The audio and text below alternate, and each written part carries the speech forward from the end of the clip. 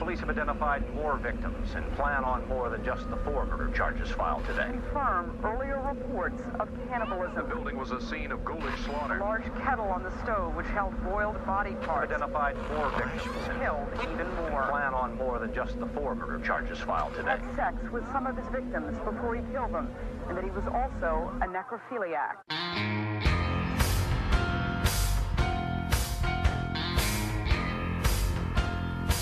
You are now listening to Grinding True Crimes with your hosts, Maddie Matt, Todd Fox, and Gabby Gab. Hey, welcome into another episode of the Grinding True Crime Podcast with your host, Maddie Matt, along with our narrator for today, Todd Fox. And the other host of the show, Gabby. And we are back here live, kicking off another episode for you guys. But before we get into that, I want to let you guys know where you can find us. You can find us on our Facebook page. Just type in the Grinding True Crime Podcast, as well as our Instagram page, and follow us there. You can even leave comments. We even communicate back.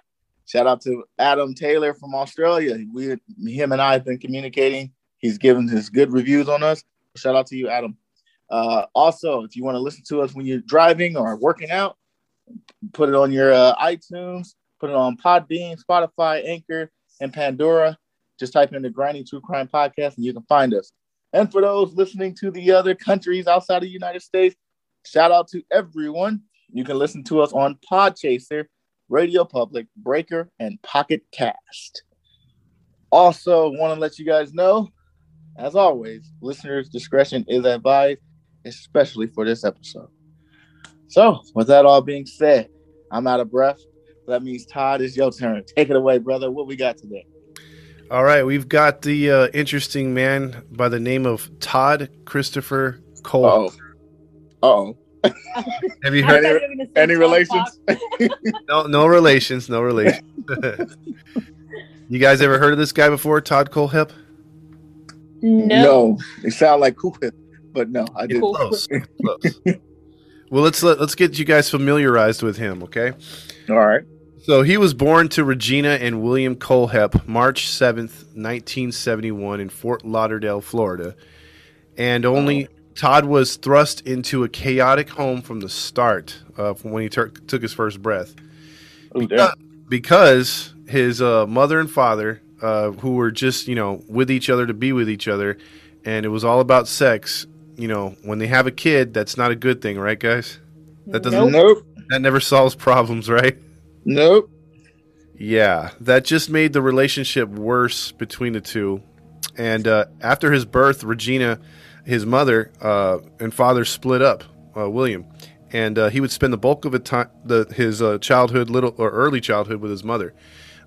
He never really had a stable home, and his mother moved around constantly and could never have a stable job. So again, there's another red flag for a child, broken nuclear family home, and then moving constantly, no stability. Mm-hmm. So from the age of 5 years old and on, his father then got possession of him because of some legal issues that his mother had. And because of lack of a stable job for him, William, in Georgia, he bounced around even more through his early childhood and school and elementary, going from neighborhood to neighborhood, trailer park to trailer park, as he grew up. So, again, not good so far, not a good childhood, not settling in good. Nope. Frustrating. Yeah. His mother, though, Regina, would get remarried to a man named Carl in South Carolina. And also he would have 2 sons. And they got custody back of young Todd. And he brought him in the house, but at the time, Carl was very adamant about punishment, meaning you got the belt if you opened your mouth, if you did this, if you do that. And to Todd later on would say it was kind of abusive. Like he would take it out more on him than his own 2, stepbrothers. Mm-hmm. And so this led to Todd being more defiant against his parents, running away a lot, just acting out. And in junior high, he would have behavior problems. He would start to lash out against kids, Like they'd be like, "Hey, teacher, check this out! I built the planets. There's this atmosphere, the stratosphere around the sun." And then he'd come up with like a hammer or something and just blow up the Whoa. yeah, Oh, blow he up the was South Park. yeah. He was not the kid that the teacher liked at all. He was definitely an outcast.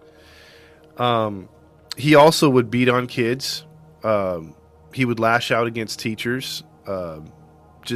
He'd be constantly in trouble in principal's office. They even sent him to a little bit of not a boarding school. What's that called? Military school for a little while. Boot camp. Boot camp, yeah. And at an early age too. This wasn't even high school yet. This was junior high. So we talking like 13, maybe? Yeah, yeah. Mm-hmm. So He learned it from his dad. exactly, and he took the abuse out on other kids. So he was a social outcast, and despite his behavior, Todd never thought to himself, "Why don't people like me?" He just kept doing the stuff that pissed people off and pushed people away. So as he became an outcast, he began to have imaginary friends. And let's see if you guys can pick up something that kids do that, usually turn into killers later on. Judging by all the shows that we've done, you guys have done, I've done, what's one particular trait they do with something or something, and it leads to bigger and worse things? Animal abuse. Kitty, cat. They kill kittens or cats. Bingo and bingo. You guys nailed it right away. There's an MO to this stuff, right? Yep. And you know what? I barely found that. I think you told me a few years ago. You told me that that's a trait, a sign that something a kid could possibly be a killer or serial killer or something like that. Yeah, because they're lashing out and they're getting the experience of either killing or torture, and they can't do it to a human because obviously they're at a young age, but doing it to animals and rodents are, no one's going to tell them something for the most part, so they get their jollies that way, and it just gets worse as they grow older. Crazy. Yeah, they get bored eventually and go into bigger things. Yeah, so check this out, though. Right away, he gets his stepfather's gun, and he kills a neighbor's dog, straight up. Whoa. Just shoots it execution style, and to get the feeling of it. And then if that wasn't enough, there was a tank of fish, different kinds of fish, not just your goldfish. He poured bleach in the water just to see what would happen to the fish. How sad. I'm quite sure they were filleted. Oh, jeez. Well, yeah, they lost their coloration for sure. Yeah, man. Because bleach ain't no joke. No, I think that choked away the oxygen in the water or something like that. Mm-hmm. How it works. But then he started hacking up small rodents, which would be like, your field mice, or what are those called?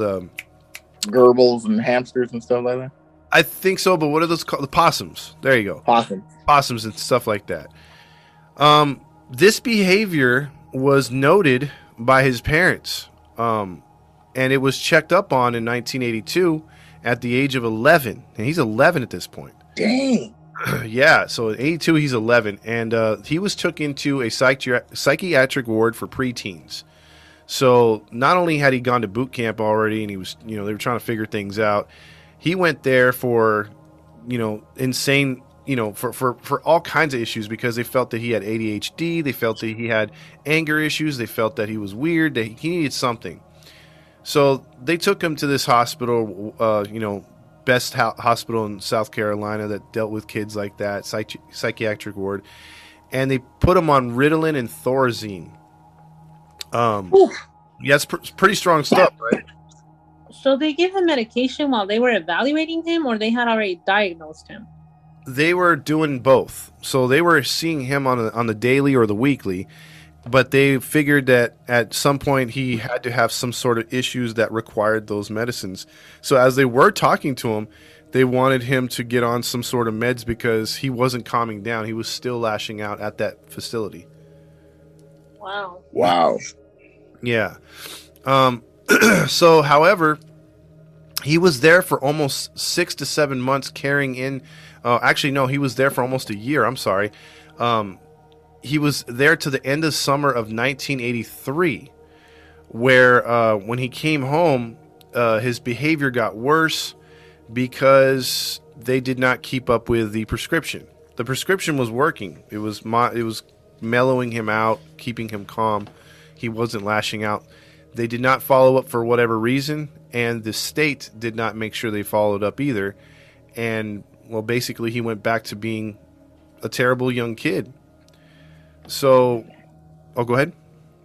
No, I'm just saying, like, wow. Yeah. So then, like, at the age of 16, Todd is outside playing with some friends. Someone rubbed him the wrong way, like either, I don't know, throwing the football around. It's not really said what happened. But what did happen is Todd began to drag a 16-year-old boy to the side of the house and start beating on him and smashing his head into those pipes that control your water heater. Dang. Yeah. Neighbors heard the kids screaming and the vicious fighting and the other kids screaming, and they physically had to remove Todd from the kid, fearing serious damage being done to the other child. Dang. Yeah. There's something really wrong with this man. Sure is. This boy. He was 15, you said? 16. 16? Yeah. Wow. And so his parents, because of this, the embarrassment, the arguments, always fighting about him, they actually broke up for a while. And so he did not want to go with either his mom or Carl, his stepfather. He wanted to go with his real father. So his real father lived out in Tempe, Arizona. Mm-hmm. So he would fly over to Tempe, Arizona, and his father was real happy to see him, William, and said, "Hey, you know what? I got a new bedroom for you. With my kids and everything like that. You got your own room." He asked his father. He said, "Hey, can I rearrange a few things in the room?" And he said, "No, this is all new stuff. I got this all for you. Aren't you happy? I got this, and that." And right away, Todd just gave him a look and was just like, shaking his head. So then William was like, "All right, well, whatever." He shut the door and he said, "Bedtime's at whatever," right?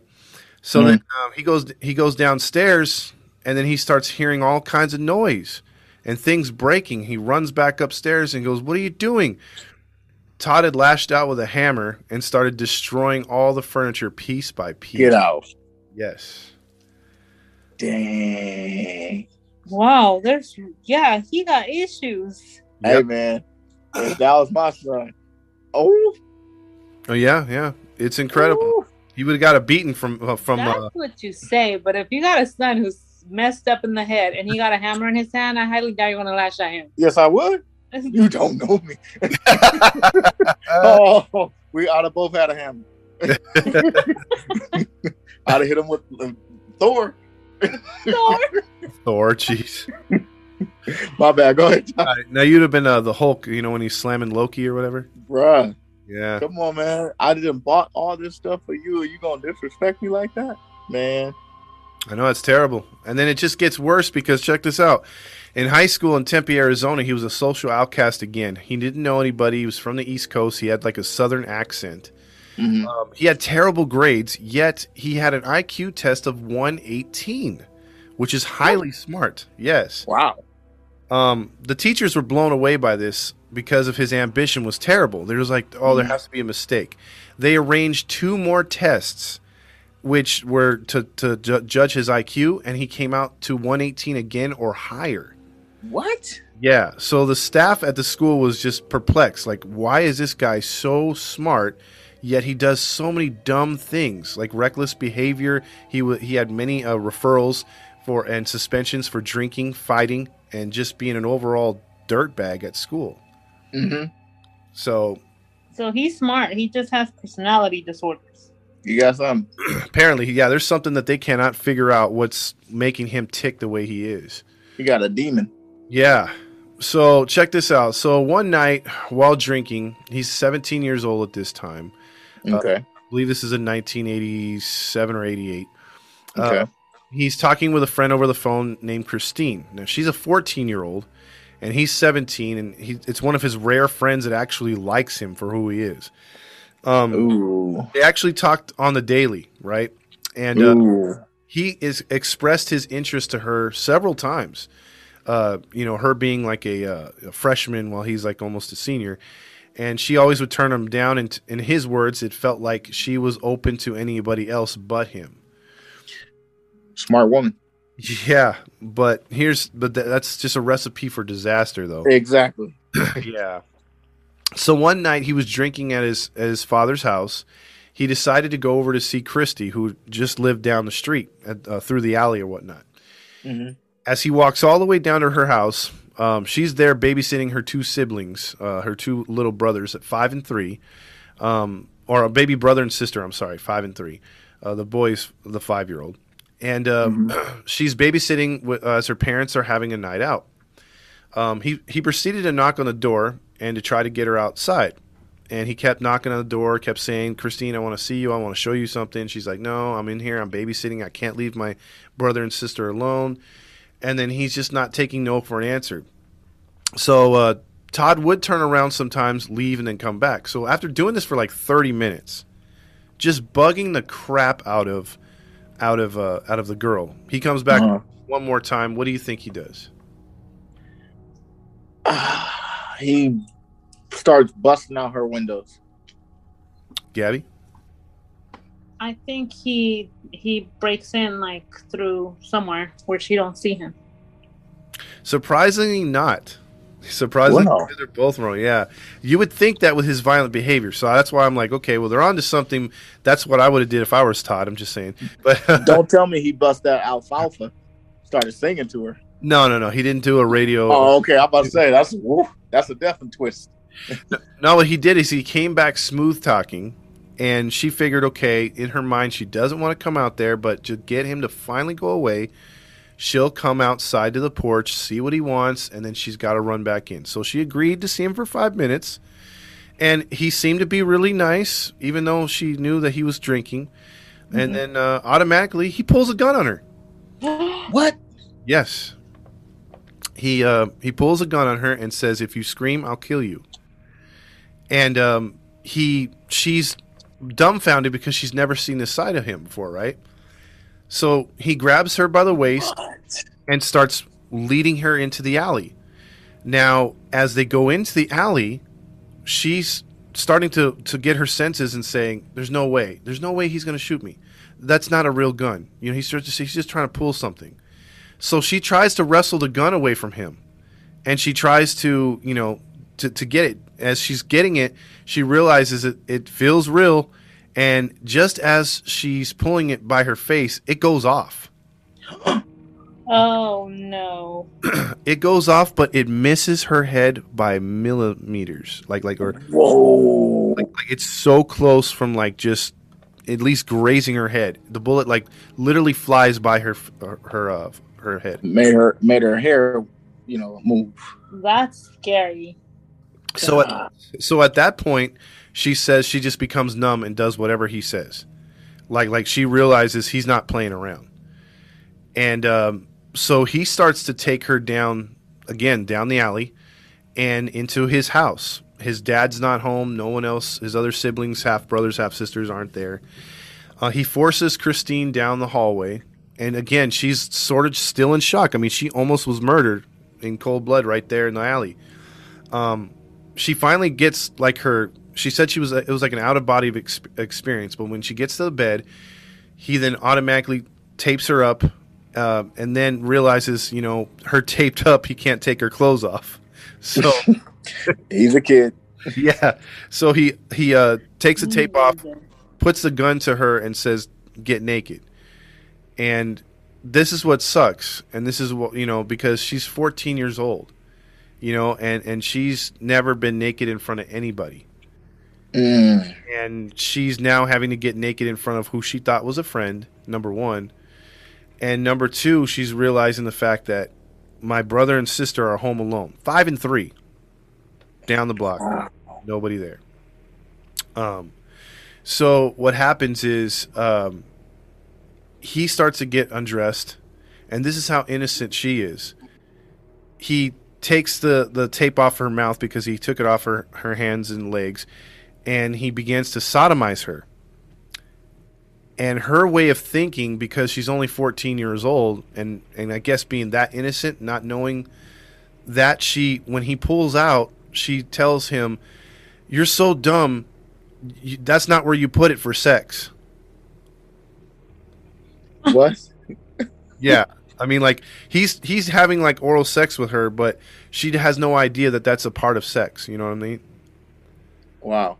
So she's that innocent. So she's almost like not laughing at him, but realizing, hey, he's pretty dumb. You know, sex is supposed to mean this and that, not you know. So I thought that was pretty crazy that she didn't realize. Showed her age. Exactly. She didn't even know that was a sexual act. Yeah. So at the same time, though, kudos to her little 5-year-old brother.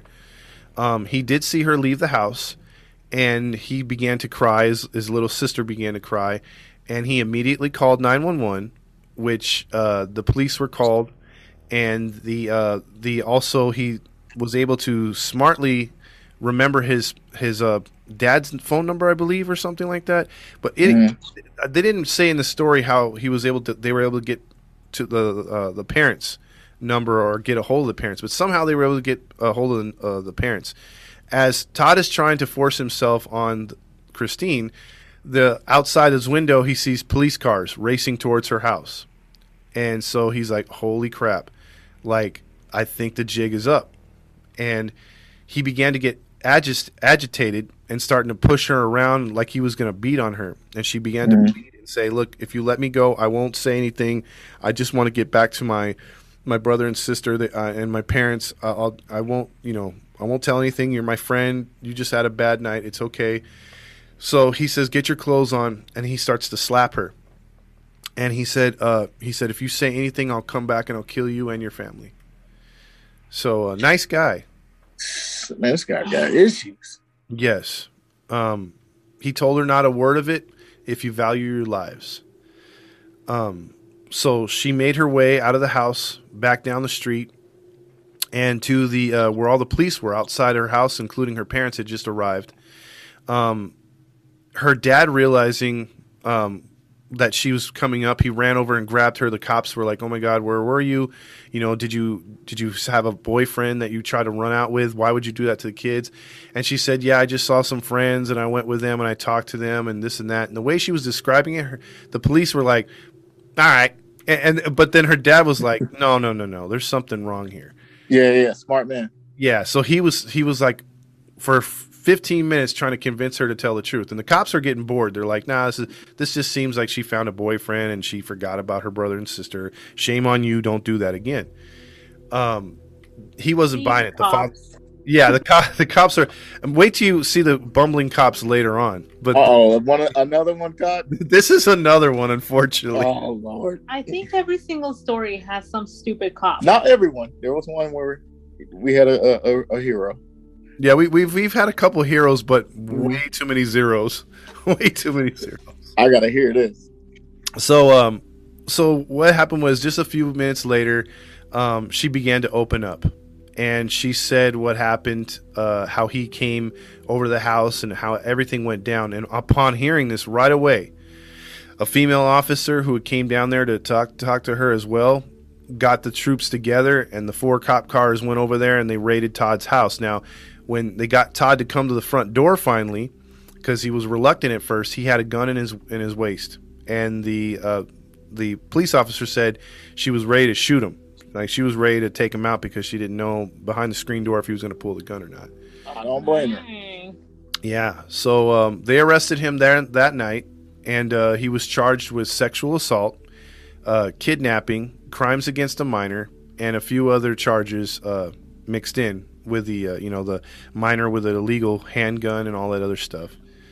So at this time he was charged with all that stuff, and he was facing being charged as an adult. And if he pleaded guilty, or if he was found guilty, he could have been facing life. What? Yeah, even at 17, he could. Wow. Yeah. So even though he didn't kill anybody, that's shocking. I know. That's what I'm saying. That's shocking. It's because the kidnapping changed so much in the 80s, and then the rape and the number, like, you used to be able to, like, this sounds bad, but you used to be able to rape somebody and get only like 5 years. Or kidnap somebody against their will and they give you like 10 years. Now, most of the time, if you shoot someone cold blood, you get like 15 to life. You're out in good. Yeah, that's 15. Mm-hmm. And now, if you kidnap somebody and hold them against their will for a day or two, you could be facing life. Yep, federal offense, 15 to life. Wow. Yep, that I do know. It is. Well, that's good. Yeah, it's good in a way, but More consequences. it's a little bit different though, because you would think, man, if you execute someone or end of life, sometimes you get just a slap on the wrist, and I don't understand. Exactly. But exactly. It is. So basically, during the trial, he pleaded guilty to the kidnapping charge, not to the rape and the other stuff. He tried to get some sympathy for the way he was raised. They went through his story of when he was a kid, and but the thing was, when they got him on the stand, he didn't show any empathy. He never once said sorry, and never once said sorry for the way that he lashed out as a child and to his parents. And the judge didn't buy the poor the way that he was raised, and they gave him 14 years in men's correctional jail in Tempe, Arizona. So this is one, though, that he would actually face the charges, and actually the charges would stick and the time would stick. So he actually did 14 years. What? Yeah, he did. He didn't get out for good behavior, didn't get out for any of that stuff. He actually served all 14 years. That's good. That's good. Yeah. So he should be about like 30 now then, right? Yeah, he's about that at this time, because he was he'd be about like 31, 32 around there. Yeah. So while he was in jail, though, he did write, along with his parents, many letters to the governor and to the correctional facility, saying that he wanted to be in a minimum security prison. He didn't deserve to be in there with men, hardened criminals. So he was scared. But at some point, he calmed down. He got his GED and a business degree in computer science. So despite wait a minute. Huh? I'm not to cut you off. He was tried as an adult, clearly, but he was barely 17 or not. He wasn't 18 at the time of the crime, correct? Correct. But they threw him in the jail and they tried him as an adult, correct? Correct. Dang. He in there with the wolves. Okay. Yeah, somehow it didn't say if any butt pirates got to him or not. I'm quite sure they did. If you want to act like a wolf, you deserve to be with the Oh, wolves. I'm quite sure they did. 'Cause you know that jailhouse rule, when they know you did something to a minor. Shing-ing. Oh yeah. There's no empathy for you there. That's no, sir. So I'm quite sure he did. So despite all this, though, despite him having a messed up life at this point, it's June 2001. He gets out with serving his time, and he would fly back to South Carolina, where his mom was and most of his family. His grandparents had this huge 162-acre piece of land, and it was basically going to be given to him in the will. They had 3 different kinds of lands, and they gave him 162 freaking acres. That's a lot. Dang. Let me get a piece. Yeah, he got a big chunk of that. So he set himself up with a little shack or place out there, and but he had to register as a sex offender in South Carolina. Oh wow. But despite all this, he would rehabilitate himself fast. He would get a job as a graphic designer, which paid a lot of money at the time. He would also use that degree to get his own little business going on the side, and he would get his pilot's license. And on the weekends, he would fly private trips for people around the East Coast and stuff. Dang, he did all that fast? Yeah, we're talking like 2 years, dude. Like 2000. Yeah, 2003. He was already middle class. He went from rags to riches.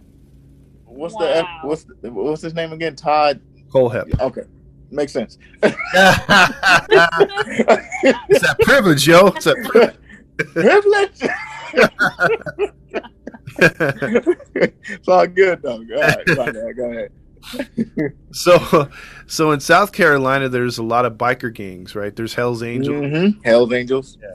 but there's also street biker gangs, and they're not the kind that do stuff. They're not the 1%. They're the type that they're like a club. They hang out, they show off their bikes. Biker clubs. Yeah, they do donuts in the streets. They show off their new clothes and whatnot. Todd began to get really envious of these guys and wanted to be a part of what they did. But he never dressed or couldn't dress like them. He didn't have the charisma. He didn't have a motorcycle. motorcycle. So he wanted to get into the sport and the fashion or whatever it was called at the time. He never rode a bike, like I said before, and as he would find this shop called the Super Bike Shop in 2003. He visited the bike shop where the owner was Scott Ponder, who was a local legend in the area, did a lot of motorcycle off-road stuff and ATV stuff so he was well known in the area. He came to the store one day to buy a bike, or at least test run a bike, and it didn't go good. So what happened was he was made fun of by some of the patrons there and most of the staff. Because he said a few things, and then he also he thought it was a big shot, and he pretty much crapped himself and toppled the bike and stuff. He just looked very awkward, and everyone was making him feel bad. So he thought he was cocky, and then reality hit. Exactly. So like Scott Ponder, like I said, local legend. He had 3 employees. One was his best friend. He had his mother working there with him, and he had a mechanic that was always there. So it was always them 4, and then people would come there to hang out, have beer. They had a little food thing in there too, and then so it was like a hangout spot, and everyone liked it. It was real cool.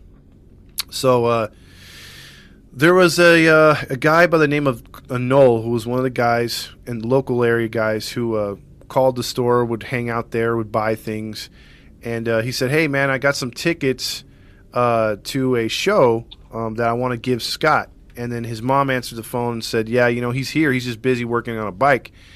And she said, "Come down and drop it off." And then he goes, "Okay, I'll be there like in 30 minutes. I'm just gonna shower and I'll be right over." So what do you think happens when Noel gets to the bike shop?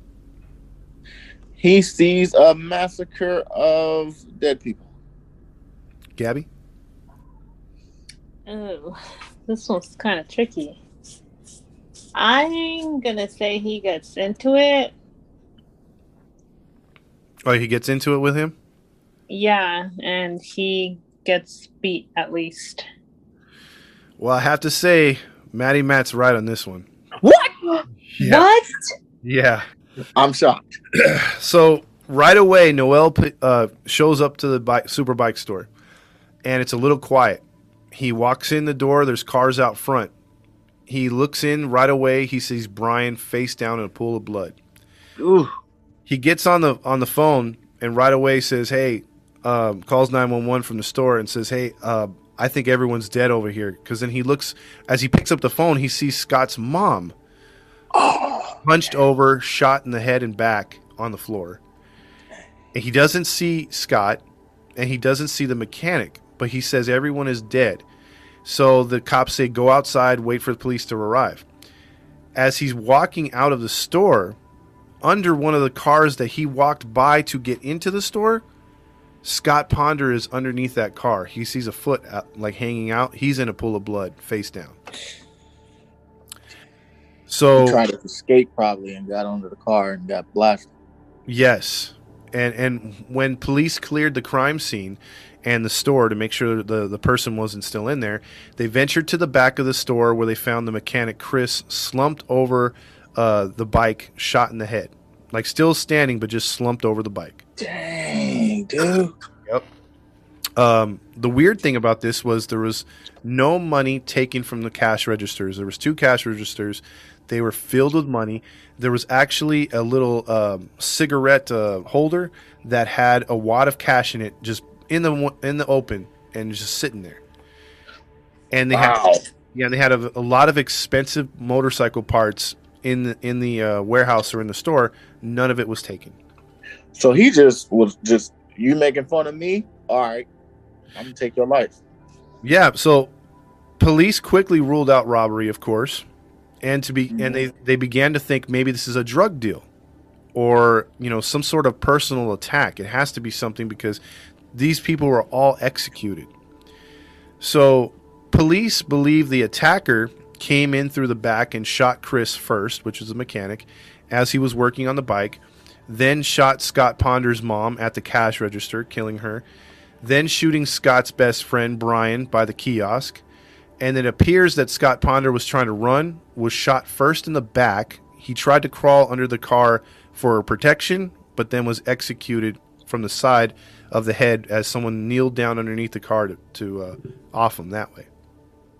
Oh, that's cold. Yeah, that's a terrible way to go.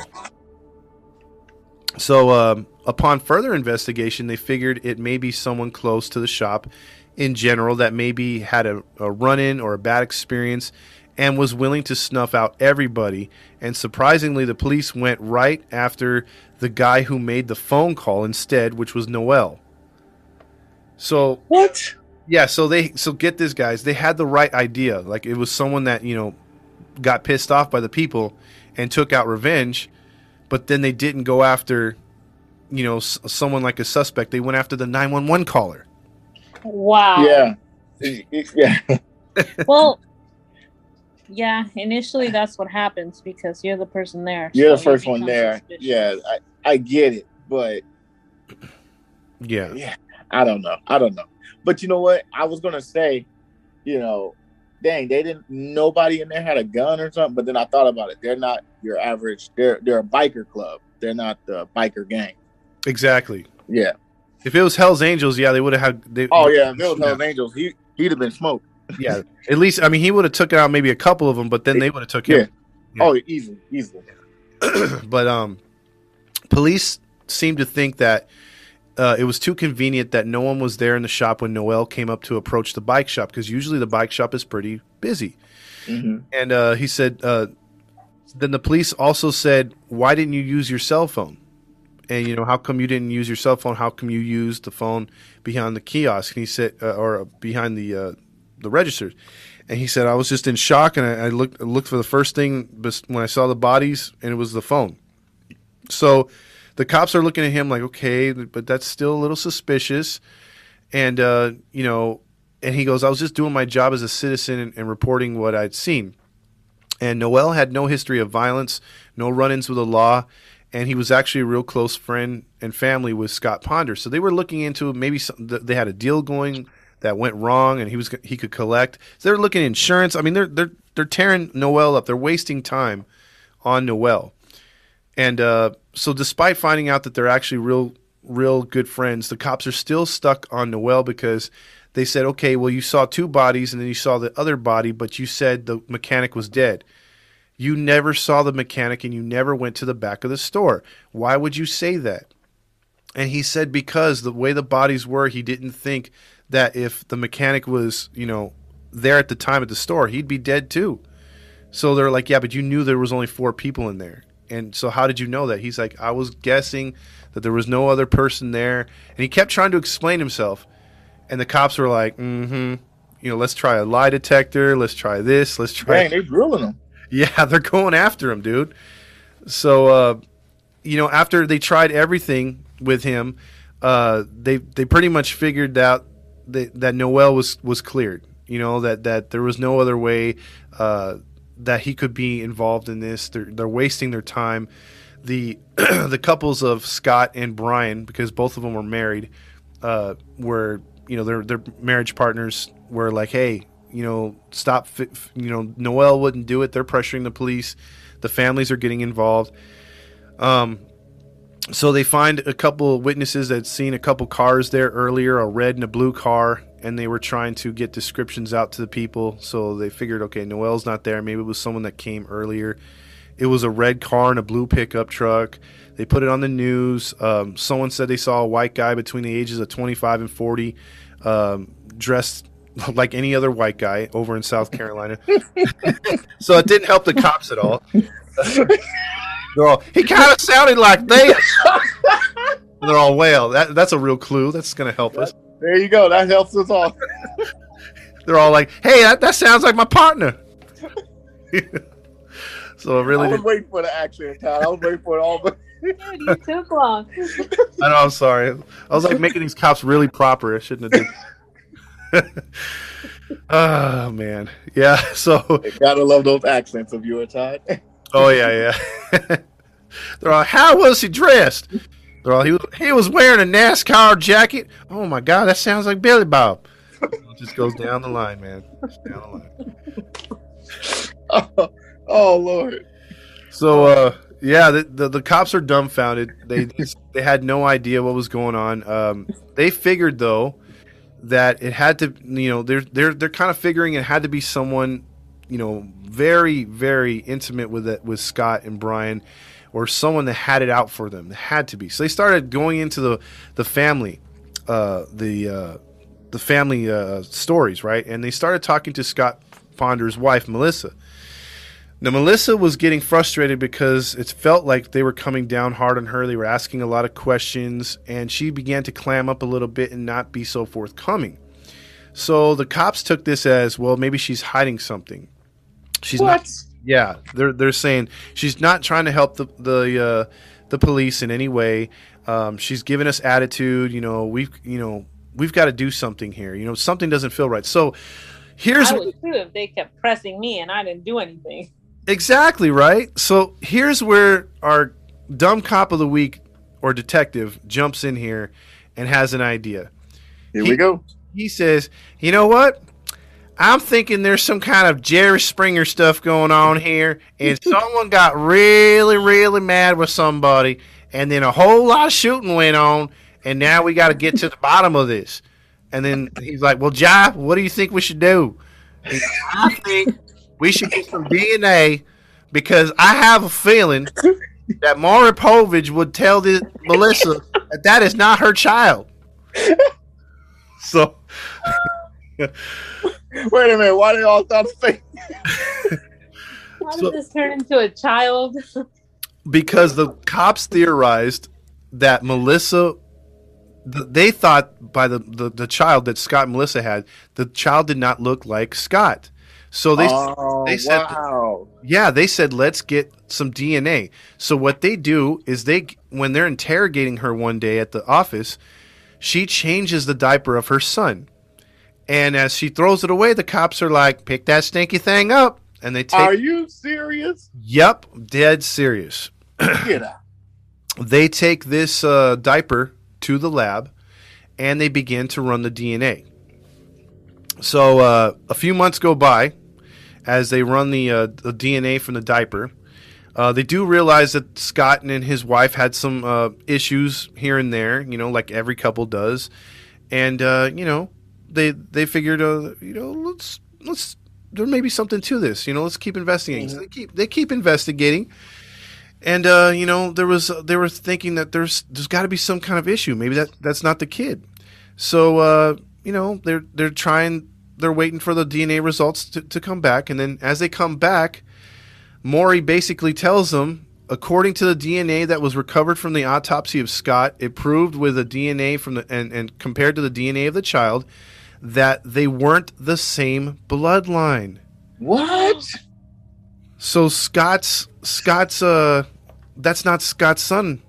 What? The DNA, yeah. So this really threw them off. Yeah, so right now what it does is it directs the case right to Melissa. And what it does is it makes it look like she wanted him dead. Yeah, so Brian's now the detective says, okay, well, if it's not Scott, what if it's the best friend?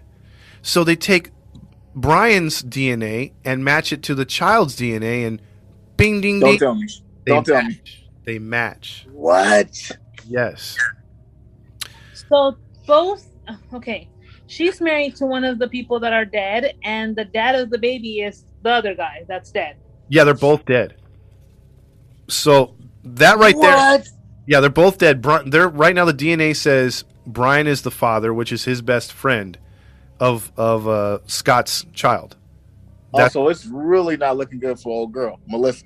Yeah, it's not really looking good. But one question is perplexing the police, because when they bring her in and they interrogate her, she starts freaking out, crying, and saying, "I've never had sex with Brian. Brian's a family friend." They're going on, and they're just pressuring her. They're like, "DNA doesn't lie." Oh, no, sorry. DNA doesn't lie. Wait, hold on. Did I say that right? It's DNA.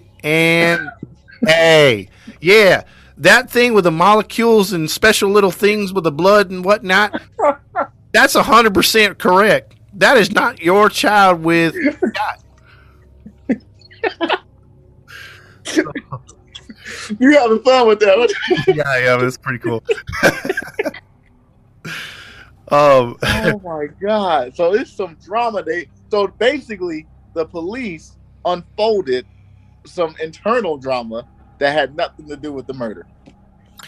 Well, I'll get to that right now because what happens is the police are like, okay, we did our job, like they're feeling good about themselves. But then one thing does bother them. They're like, well, then if she killed the guy that wasn't her, she killed her husband to be with the other guy, then why is the other guy dead? So then the police are like, yeah, it doesn't make sense. Wouldn't she want to be with? That's what I thought about.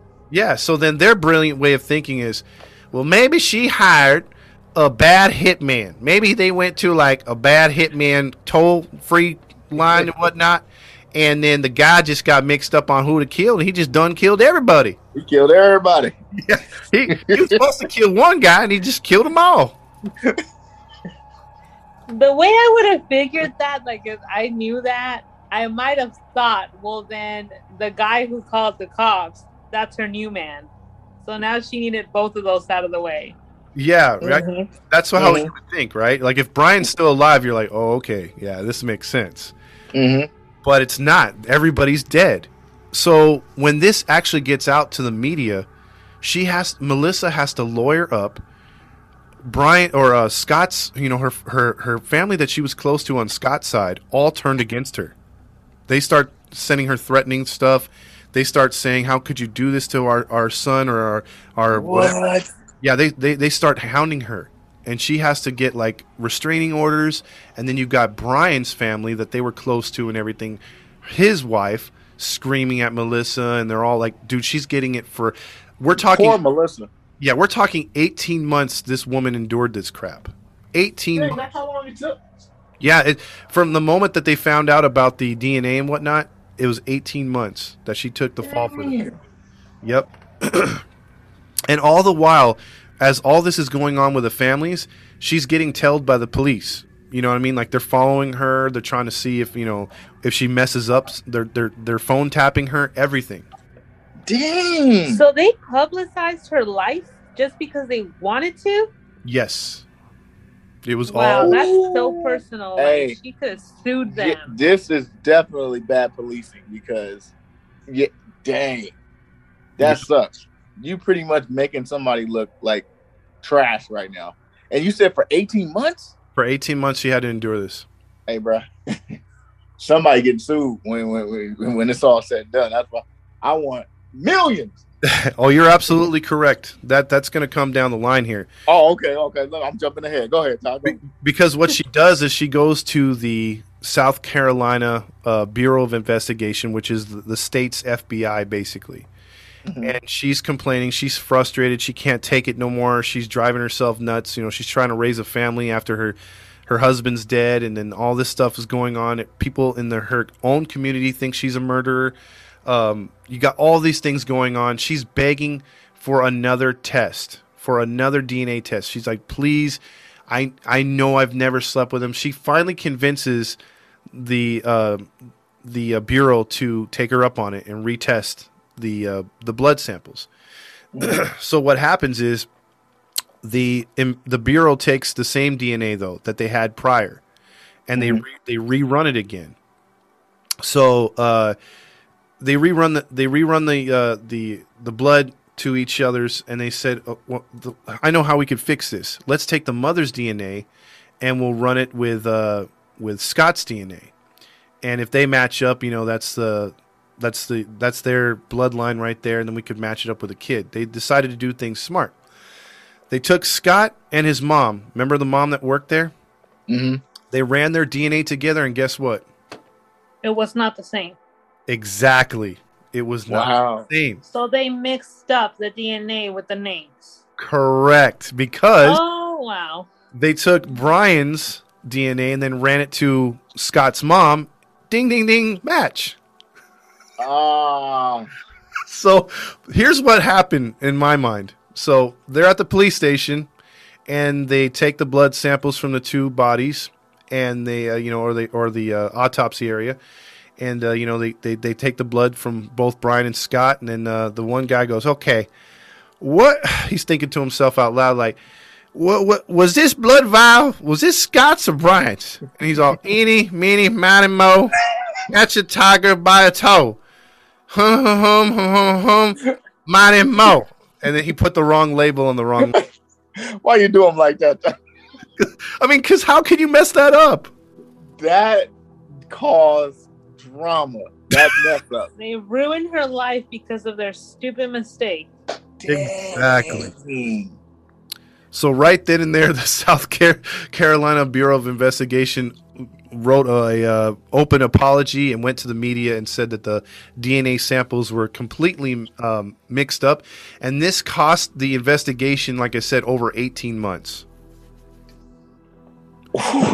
Somebody getting fired. Exactly. The whole squad, y'all gone. Yes. You know, if I was her, I would completely, if the whole family that treated me like crap over all this came back and said, we're sorry, we didn't know, I've been like, you're disowned. I'd have been like, F you. Well, as far as we know, all we know is that when they asked her about how's the family situation about a month or two later, she said there's been irrefutable damage done. So you go with that one. You know, I bet they all look stupid. Yeah. Yeah. I think everyone in that situation looks stupid except Melissa. And think about it. Melissa wasn't even able to properly cope or what's it called? Grieve. Yes. She was not able to grieve because she was battling the police, family, and the... that sucks, man. That sucks. Yep. Sucks big time. So as that situation was just up in flames and everyone's blaming everybody, and now there's lawsuits taking place at the same time, there was a couple that became missing, John and Mary Coxey, who weren't the most upstanding citizens. John being in and out of jail, Mary the same, were kind of transient people moving from place to place, traveling a lot, and were reported missing in 2015. 2015? Yeah, this is now 2015 now, so we've moved. Dang, dude. We've moved years ahead now. John had been incarcerated for DUIs, drug possession, and his wife had been arrested for child endangerment, having been on heroin while pregnant with a baby, testing positive upon birth. So these two are not the most upstanding citizens. But both had been released in June 15 and 2015, which shortly after they were reported missing by friends and family. The child was in child protective custody at the time, so the child was not with them, so you don't have to worry about that. But in 2016, as the investigators are still looking into the case of the missing couple from a year earlier, another couple went missing. Wow. The second couple went missing by the names of Charlie and Kayla. In September of 2016, the couple wound up missing, and they weren't the type that weren't just in and out of jail. They were upstanding citizens, and they had jobs, and but they hadn't been seen by friends or family for days. So the family filed a police report and a missing persons report. When the police finally went to the house where the couple was staying, they found a dog that had been neglected, not fed. So it's clear they had been gone for a few days. Dang. Yeah. This is where all the twists come in. As the time went on, a week or two later, all of a sudden the social media accounts for both Kayla and Charlie began to get active. And there was a post on there saying Kayla was pregnant. There was a post on there that Charlie got a new job and they were moving up north. And they were just well wishes to the families and some generic highs and buys on various accounts. And it was really weird. People were like, this is not like them. They don't message like this. They don't whatever. And so they took this to the police, and the police began to say, well, there it is. Case closed. We found them. They're on social media. That means they're doing the thing. We found them. yeah, we're taking credit. So they're like, no, you don't understand. Like these people are, they love their family. They wouldn't abandon their dog. They wouldn't abandon their house. They didn't even take any of their possessions. Now, well, if it's on social media, that means it's correct, right? It's true. Yeah, it's true. And they're all like, no, they're not there. So they're trying to convince the police, and the police finally start saying, okay, stuff looks a little weird because a lot of people are coming around here saying that, yeah, these guys they're not acting the same. The social media is not sounding right. So they began to investigate. And then that woman that comes on cable TV, Nancy Grace. Oh, yeah. Yeah, she took up this story. And she started getting people, asking people, sharing their story. And people on her live show were saying that it sounds like these people were kidnapped or they've been murdered. And someone is taunting the family, taunting the police, and taunting just friends and family on social media. And that's about right. So Nancy Grace was coming down hard on the police for not really taking this case seriously from the start. Mm-hmm. And also, not being fully invested in it. And she's like, it could be a serial killer. And usually she's all about drama, but on this one, she was really on point. And she began to get people, internet sleuths, people into true crime, like the people listening here, to get on the internet and start investigating. And they were actually doing the job of the police. And rumors started to get out in the Woodrow area of South Carolina that there's this guy by the name of Todd who has hired people at certain times, and they see certain people come and go, but he has all this land, and the police should look into him. And there was a lot of people starting to say, hey, look at Todd, he's a weird guy, there could be something to that. Todd. Yeah. So the police, someone actually, came up with a good idea and said, you know what, let's take the, what is it called? The phone records, or let's check the phone records and see where the last time the couple pinged off of a cell tower. And lo and behold, in that small town of Woodrow, South Carolina, the pings came off a cell tower just a few miles from Todd Kohlhepp's property. Yeah. So, Todd Kohlhepp was at this time also a real estate agent, and he was in town.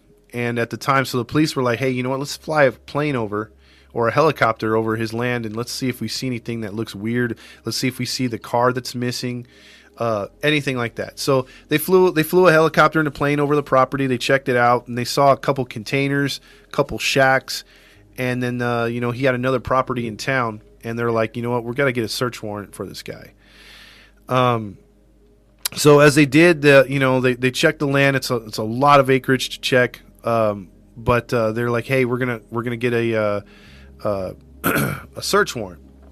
And so as they did, they served a search warrant. They got him under, in custody at his house, searching the two properties. They went on the big acre land. They found a huge kind of like warehouse type building, a 2-story building, and the bottom floor had just normal stuff, machinery and things like that. What do you think the top floor had? Oh, I don't know, like things you can torture somebody with, like shackles and stuff like that. What about you? I'm guessing it had like either one or more like rooms to where he would keep people tied up or body parts. Women. Well, you're absolutely right on both.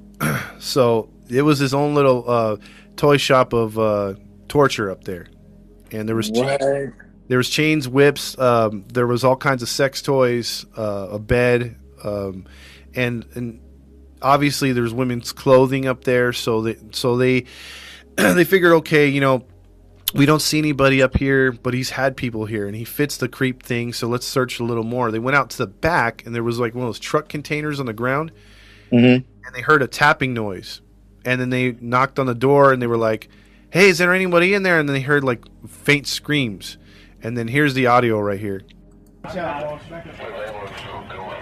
And entered into this dark hallway of terror. Anybody got I need a handcuff key. Handcuff key. I got it right here.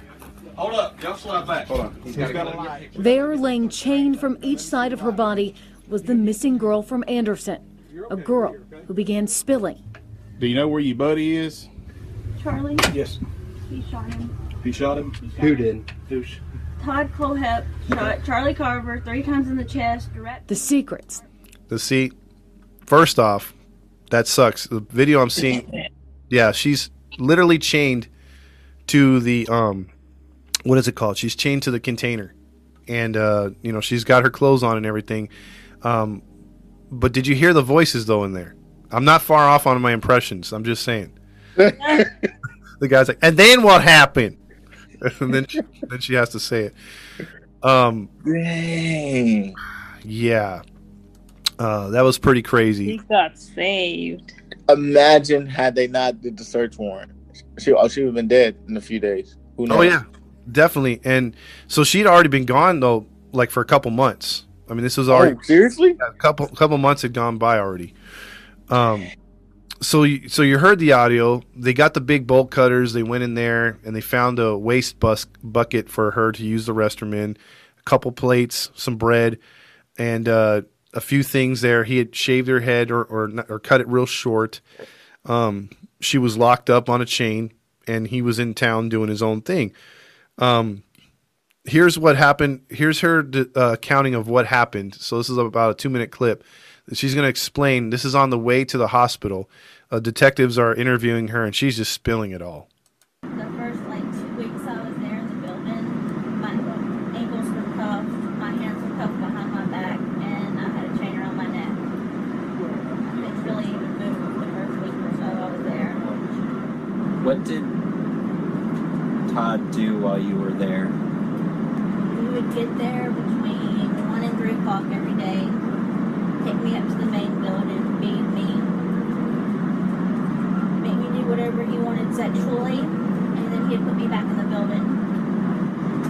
And then he would always come back between 5 and 7, take me back up to the building, feed me again.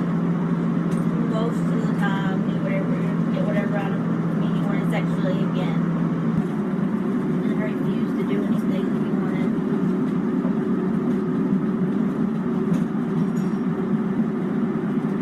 I said no, he didn't force himself on me because he said he didn't believe in rape, but he made it very well known why I was there, and if I wasn't useful, that I wouldn't need to be kept any longer, and that he would shoot me. Did he ever tell you how many people he's killed out there? Story-wise, he told me about 4. He also told me that he walked into, a few years back, that he walked into a bike shop at Anderson and shot 4 people and left, and they never found out who did it. He liked to brag that he was a serial killer and a mass murderer. He said he was going to kill more people because he had dreams of his body count being in 3 digits. He said right now it was still high 2 digits. He said if I was he had a kill and I could be his partner.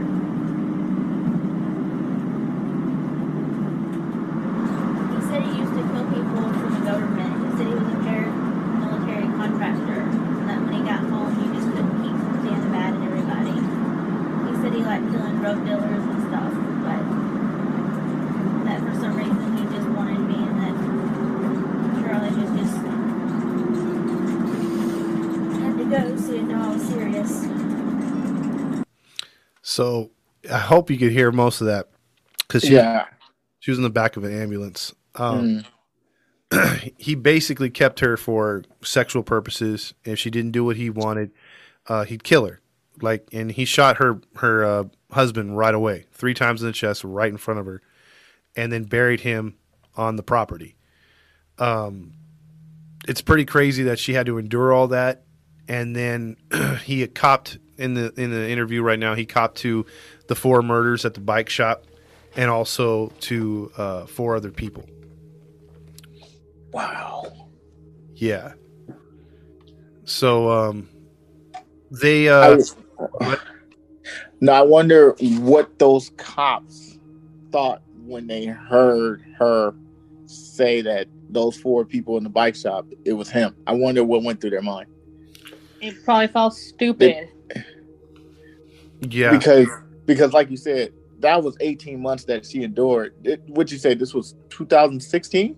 Yeah, because this was the Superbike murders happened in 2003, and so you're talking about she endured 18 months after that, so it was almost into 2005, and then so when she was cleared, the case went ice cold for nearly 11 years. Man, so he pretty much got away with murder, literally. Yeah. For those 11 years. Yeah. Wow. Absolutely. So when the police found out about this, they're trying to interrogate him. He's not copping to anything. He lawyers up. He doesn't want to say anything. He feels he's an upstanding citizen, blah, blah, blah. But to his lawyer's dismay, though, he winds up then talking to the police. And he begins to explain how, and I'll post a link. I won't play it. But it's a 7-minute interview. I don't know if you guys want to hear it or if I should just post a link. It's up to you guys. But he basically... I say post it so people can hear it. Oh, I agree. Okay, because just in case you didn't hear the other one, it was a little too loud. Then you can I'll post the links up there for the interviews and stuff. But but a brief description on the 7-minute interview that he did with the police. He copped to everything. He said that. He would go on Facebook Marketplace and leave advertisements for people to clean his couples to clean his houses or his, his what is it called? The houses he was selling or his property. Mm-hmm. And it worked out. And then he'd find a couple that he'd like. Then he would go through the process of luring them to his real big property, and then murdering the husband, and then taking the woman as a sex slave. Wow. Yeah. He said the couple before him, he killed the husband right away, which was the drug addict one. And the girl, he said, was not a good girl like Kayla and always fought back. And she wound up being murdered. He murdered her himself. And in that thing, he said he did not want to rape. He didn't believe in rape, yet everything else was okay, sexually and all this other stuff. But the woman had to be willing to do it, and if she wasn't, then kill her. That was his still forcing someone. Yep. Wow. Stupid. Hey, as long as it's in his mind, he pictures, okay, well, it's not rape, so that means it's okay. To him, he was okay with that, which is really stupid, like you said. And that's how he would treat the women. And so upon this, the police went out there, and as they're wrapping up the Superbike stuff, they're searching his property, and they do find the 2 bodies of the husband and wife that were buried, and they also find Kayla's husband, who was killed as well. And they were searching the property because there's a bad taste in these police's mouth because they feel like there's more out there. They feel that, okay, we've kind of accounted for the 2015 couple being kidnapped and murdered, and then 2016 kidnapping and murder of the husband and the rape and all this torture stuff. They're like, there's no way this guy could have went from 2003 to 2015 without murdering anybody. Yeah, agreed. No. Yeah. And despite him being so, you got to hear his when I post the link, you've got to hear the way he talks about murdering the people in the Superbike thing. He says, he actually tells the police officer, you would have been proud of the way that I did it. Like, I made it very fast and painless. And it was like, I neutralized him like that. And he was like chuckling about it. Like he was like this great shooter. Yeah, something wrong with him. He's sick. Yeah, he's something very, wrong, yeah. He is very, such a sociopath. I mean, I'm telling you, I encourage you guys to listen to that interview. It's pretty damn crazy. So after this, and because obviously he was sentenced to, he avoided the death penalty by copping out to everything, so he did not get the death penalty. That's weak. Yeah, he made a plea deal, and that's why they were able to find the bodies. And he basically got something like, I think, 400 years, but it's just basically life. So he's never right. But to this day, there's still people that want to get into that area, which is, I don't know what's up with the land, who's got possession of it now. But the police feel that it could be a dumping ground, and there could be more bodies in those 162 acres. Oh, I believe it. Yeah, I agree. There's got to be a lot. Yep. Because again, how many do you think there was in the 12-year gap? I say he probably murdered about 4 more a year. That could be because this is This is a guy that wasn't seen around town with a girlfriend or a wife. So, if anything, maybe he was getting sex from these women that he was stealing from other men. Mm-hmm. And so I think if this one was fairly new and she had been in there, what'd you say, 2 months? 2 months, yeah. If she was new, then there's got to be a lot more women because, I mean, clearly somebody refused before her for him to get this girl. So he's just killing those that at some point are like, nope. Yeah, or he just gets bored with them, one of the two. Yeah. And the police actually followed up on missing persons, and they did find some that matched that could be attributed to Todd, but there's no evidence, and Todd won't cop to anything else. So the interviews that he did, he's pretty much done, and they can't get anything else out of him, and so there's that big question mark. They have unsolved, people, missing or whatever, and there's no body that were from the South Carolina area or adjacent areas. And they have a strong feeling that there is a higher death count than just the 7 that he was convicted for. Yeah, Wow. I think so. He got away with a lot in the end. He did. Well, he did no more. What do you guys think about this case? What a very, very interesting case, and stupidity from the officer because years have passed and he got away with it. Yeah, I would attribute guilt to them too and make them responsible for not doing their job how they should have. Yeah. More people would have been saved, and in that time that they wasted, he killed more. Yeah. Yep. And not only that, he ruined families. Well, they ruined families. Good point. Yeah.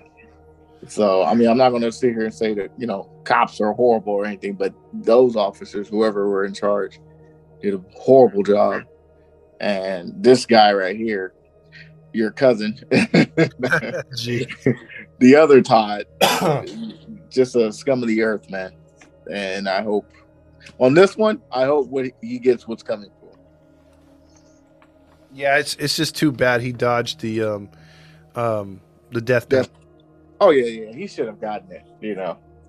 Yeah. He's still alive now?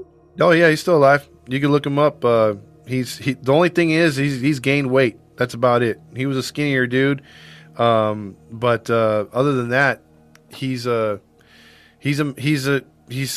comfortable. He's in prison. He's not going to die. Like he's going to live out his life unlike the people he tortured and killed. So the belief is one day that they are going to stumble upon a grave site because they did find those 3 bodies close together where he said they were.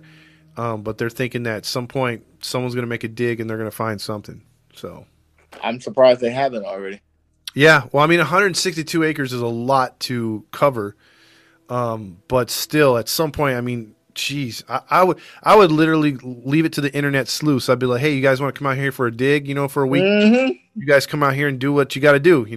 Use metal detectors, whatever, do the job that we can. Because obviously NASCAR's on this weekend, so we're going to be preoccupied with a Daytona 500.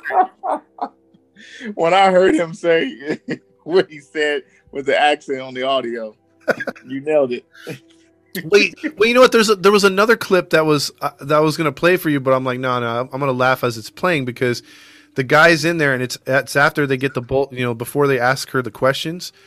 They're all like, one of the officers goes to her and says, all right, you just hang tight, okay? And we'll be right back. We're going to call an ambulance. I'm like, where's she going to go? She's chained to the damn thing. Of course she's going to hang tight. Like, that's like the poorest choice of words you could tell her. Exactly. Hang tight, little woman. Hang tight. She already is, sir. Get some freaking pliers and cut this thing off. I'm sure she doesn't want to hang tight any more than she has to. Seriously, man. And that guy had a deeper accent than me, man. So, well, that's man. That was very graphic, and hearing the audio too puts a vision in your mind of what that woman must have went through. It's so sad, but in the end, I'm pretty sure she was very grateful that she made it out. Everybody else didn't. Yeah, Exactly. She did. And you know what? Survival mode kicked in. She did what she had to do to survive. You know, you said she was in there for a couple of months. Yeah, and that's after seeing her husband shot point blank in front of her. Dang. She had a strong will, because even when they opened it up, she was able to talk. Yeah, she wasn't like shaky. She wasn't, she talked normal. Yep. So kudos to her for enduring. Absolutely. Well, ladies and gentlemen, this has been another episode by the Grinding True Crime Podcast crew. Thank you, Todd, for breaking down the story of Mr. Todd. The other Todd. Yeah, the other Todd. A different Todd. A different Todd. But good job, Rob. Really good story, man. Oh, thank you. Yeah, so for those who are listening, thank you. And if you guys want to contact us or follow us, go to our Facebook or Instagram page, type in the Grinding True Crime Podcast. And if you want to listen to us on your podcast streams, just go to Podbean, Spotify, Anchors, iTunes, Pandora. And for those out of the country, Podchaser, Radio Public, Breaker, and Pocket Cast. You can listen to us on those streams. Well, that all being said, this is your boy Matty Matt signing off with our narrator for today, Todd Fox, and the other host of the show, Gabby. And we are out. Toodles. Peace.